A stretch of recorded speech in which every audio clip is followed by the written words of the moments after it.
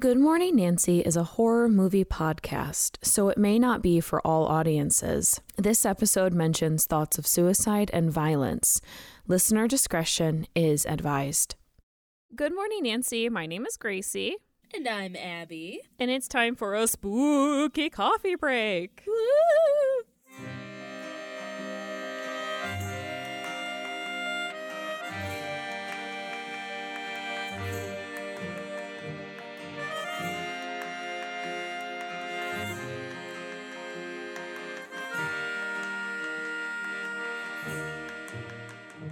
Hello, everyone, and welcome to your coffee break. Coffee breaks are our version of mini episodes, and this is when Abby and I discuss and do whatever the heck we want. Most of the time, it's unscripted, but this week we have a script. Oh, and we have some small, creepy pastas to read that hopefully frighten and disturb you. Woo! Oh, we're ghosts. Yes. Oh, now most of these I got from an article by Audrey Webster from thelineup.com because I was too lazy to find these myself.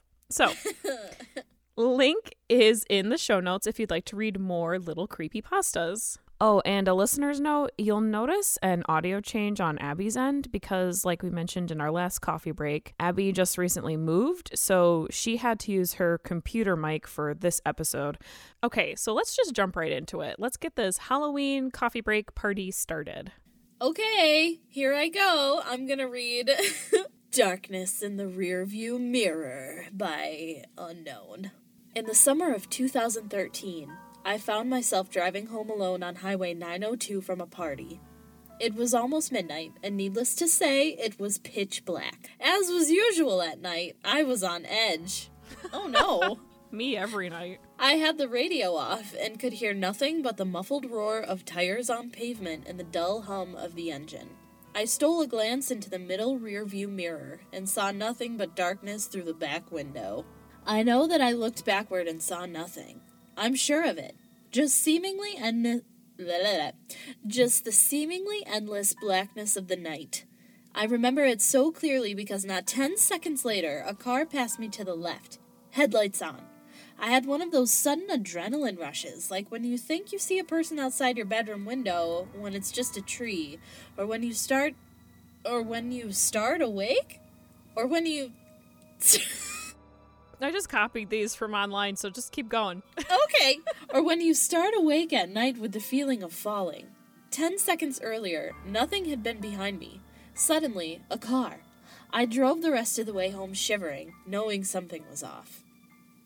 The next morning, I found 2 sets of scratches near the back of my van. One was on the left rear, one was on the right. The car was pretty old. They could have been there for months, but that was the first time I distinctly remembered seeing them.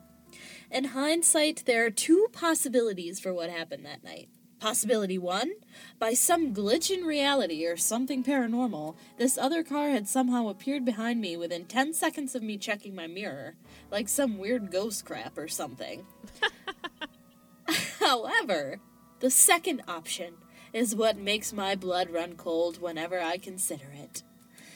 It didn't even occur to me until 2 months after the fact, but it makes me dread driving alone at night even more. Possibility 2. The car was normal. It had approached me from the rear and passed me to my left. However, something large and wide and black as the night had been clinging to the rear of my car, obscuring my view through the window and leaving deep scratches on the sides. And I had inadvertently driven it home with me. That one's really spooky. That was spooky. All right, Gracie, your turn. All right, this one's called Roommate Troubles by Unknown. The worst. This actually happened to me a few years back at the University of Arts in Philadelphia. A likely story. My sophomore year, I roomed with a girl named Kara. She was a jazz vocalist, but her main interest was opera. Ooh, okay. We had a small room on the 6th floor of a dormitory called Juniper Hall. The walls were thin, and her last night singing and voice practices would keep me up late. After a month or so of lost sleep, I convinced her to move her late night. That's supposed to be late night. It says last night. You know what? These people don't know how to write. God damn it. I convinced her late night practices to the music studios. What? Okay. Basically, this person told her to go to the music studio and to leave her alone. Around 8 a.m., oh my God, around 8 p.m. one evening, Kara announced that she would be practicing late for an upcoming recital and probably wouldn't be home till around midnight. Great, I thought. That means I can go to bed early. I was beat. I had a horrible day in acting studio and was ready to pass out as soon as I had dinner. Oh.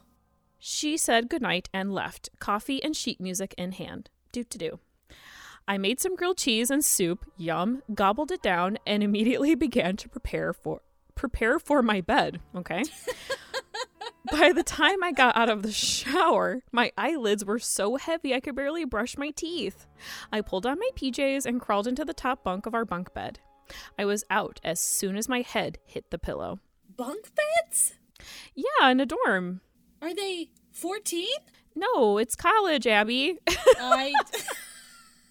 Okay, Gracie, whatever you say. We have bunk beds. Oh my God. Okay. Okay, all right. I should take a second to describe the layout of our apartment. Oh, it's an apartment. Oh, that's weird. Oh, bunk beds in an apartment? I'm uncomfortable. Yes. When entering the apartment, the bedroom was through a door immediately to the left. Our bathroom was inside the bedroom, just past the bunk beds. UArts is nice in a sense that you don't have to share bathrooms. Okay, whatever. Anyway, I woke up to the sound of the apartment door closing. I opened my eyes and groggily checked my phone. Midnight on the dot. I rolled back over and closed my eyes. I heard Kara enter the room and stop in front of the bunk bed, checking to see if I'm actually asleep, I thought.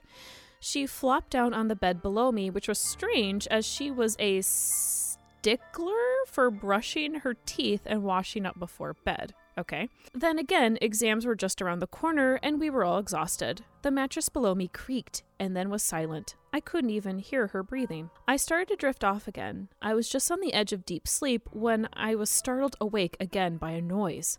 A key in the lock, the door opening, and Kara entering our apartment, humming an opera tune. The mattress below me creaked.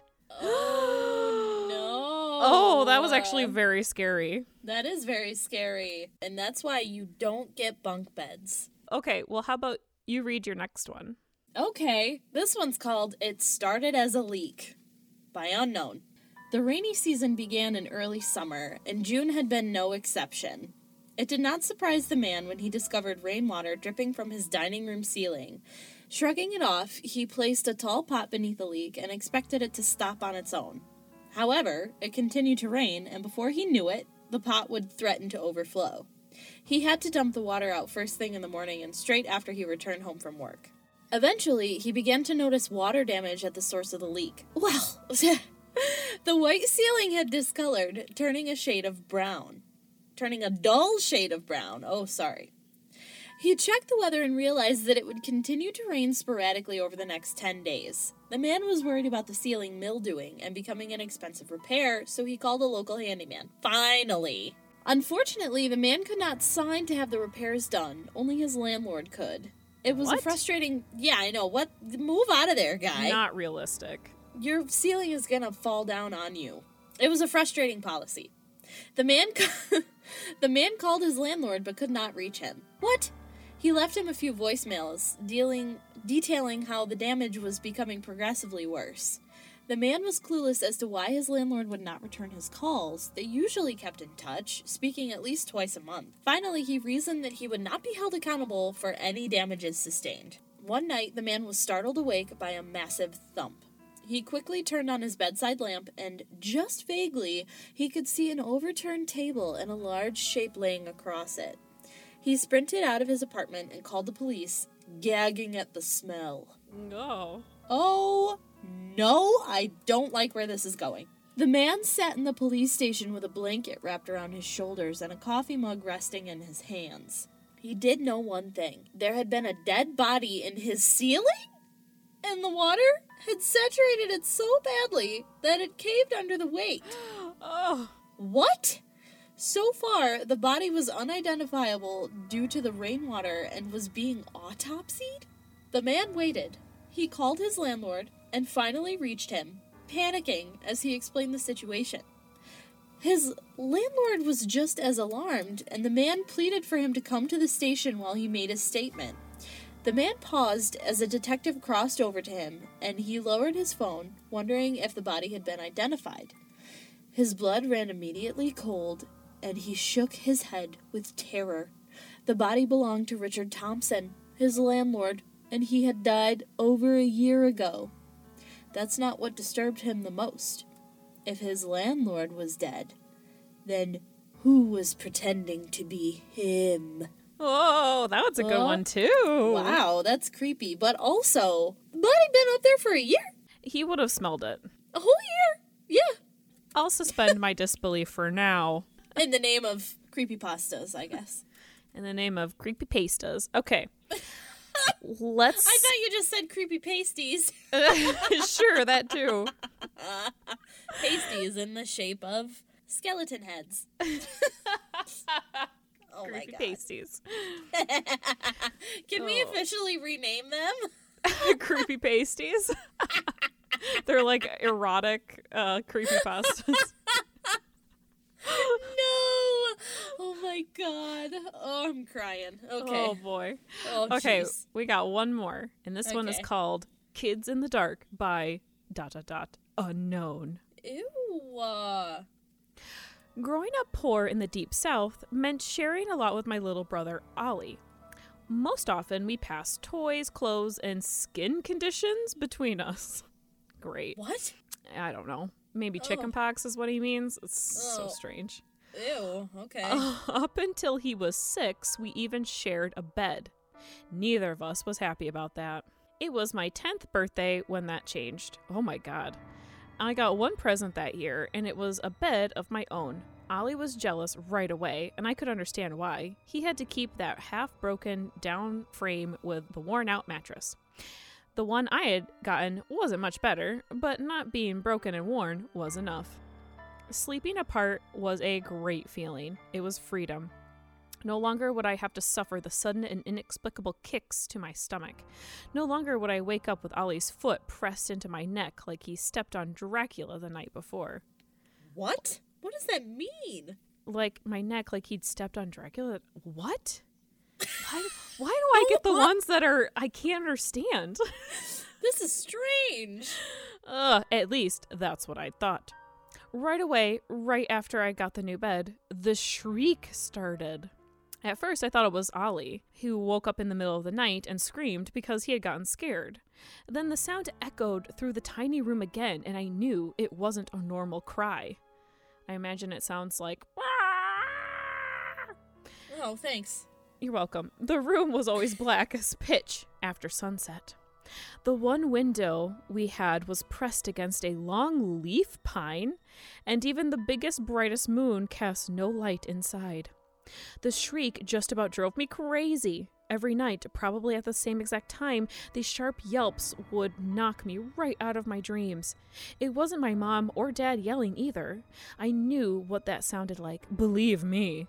Most worrying of all was the fact that I could never tell where it was coming from. It seemed completely random. No. One night, it'd come from somewhere near the closet. The next, it'd shoot from a corner of the ceiling. Oh, that's terrible. Any hope I'd have of having my own space would get dashed every time as Ollie would silently slip into the bed with me, shaking like crazy. He'd clasp onto me and wouldn't let go until it was almost daybreak. Most times, I'd take his hand and tell him everything was going to be okay, that it would be over by morning, but I was never really sure. Over time, the shriek started changing. At first, it was only by small degrees, but eventually it took on the primal hooting sound of a primate calling out its fierce warning. I had to clasp pillows over my ears just to keep from going deaf. Oh my God. I'm scared. Mom and Dad never believed me or Ollie, basically because the thing, whatever it was, refused to make a peep when they were in the room. Apparently, they couldn't even hear it through the walls, even though it was damn sure loud enough. The shriek just got worse and worse until I felt like I couldn't take it anymore. Me and Ollie were doing really bad in school, and we had just no energy at all. I could sleep more deeply with my head propped up and my eyes open in the middle of class than in my own room at night. Then, thankfully, we moved out of the house nearly a year later. I had contemplated all sorts of things, even a child's clumsy concept of suicide, to get away from the horrific nightly noise. Oh, that's terrible.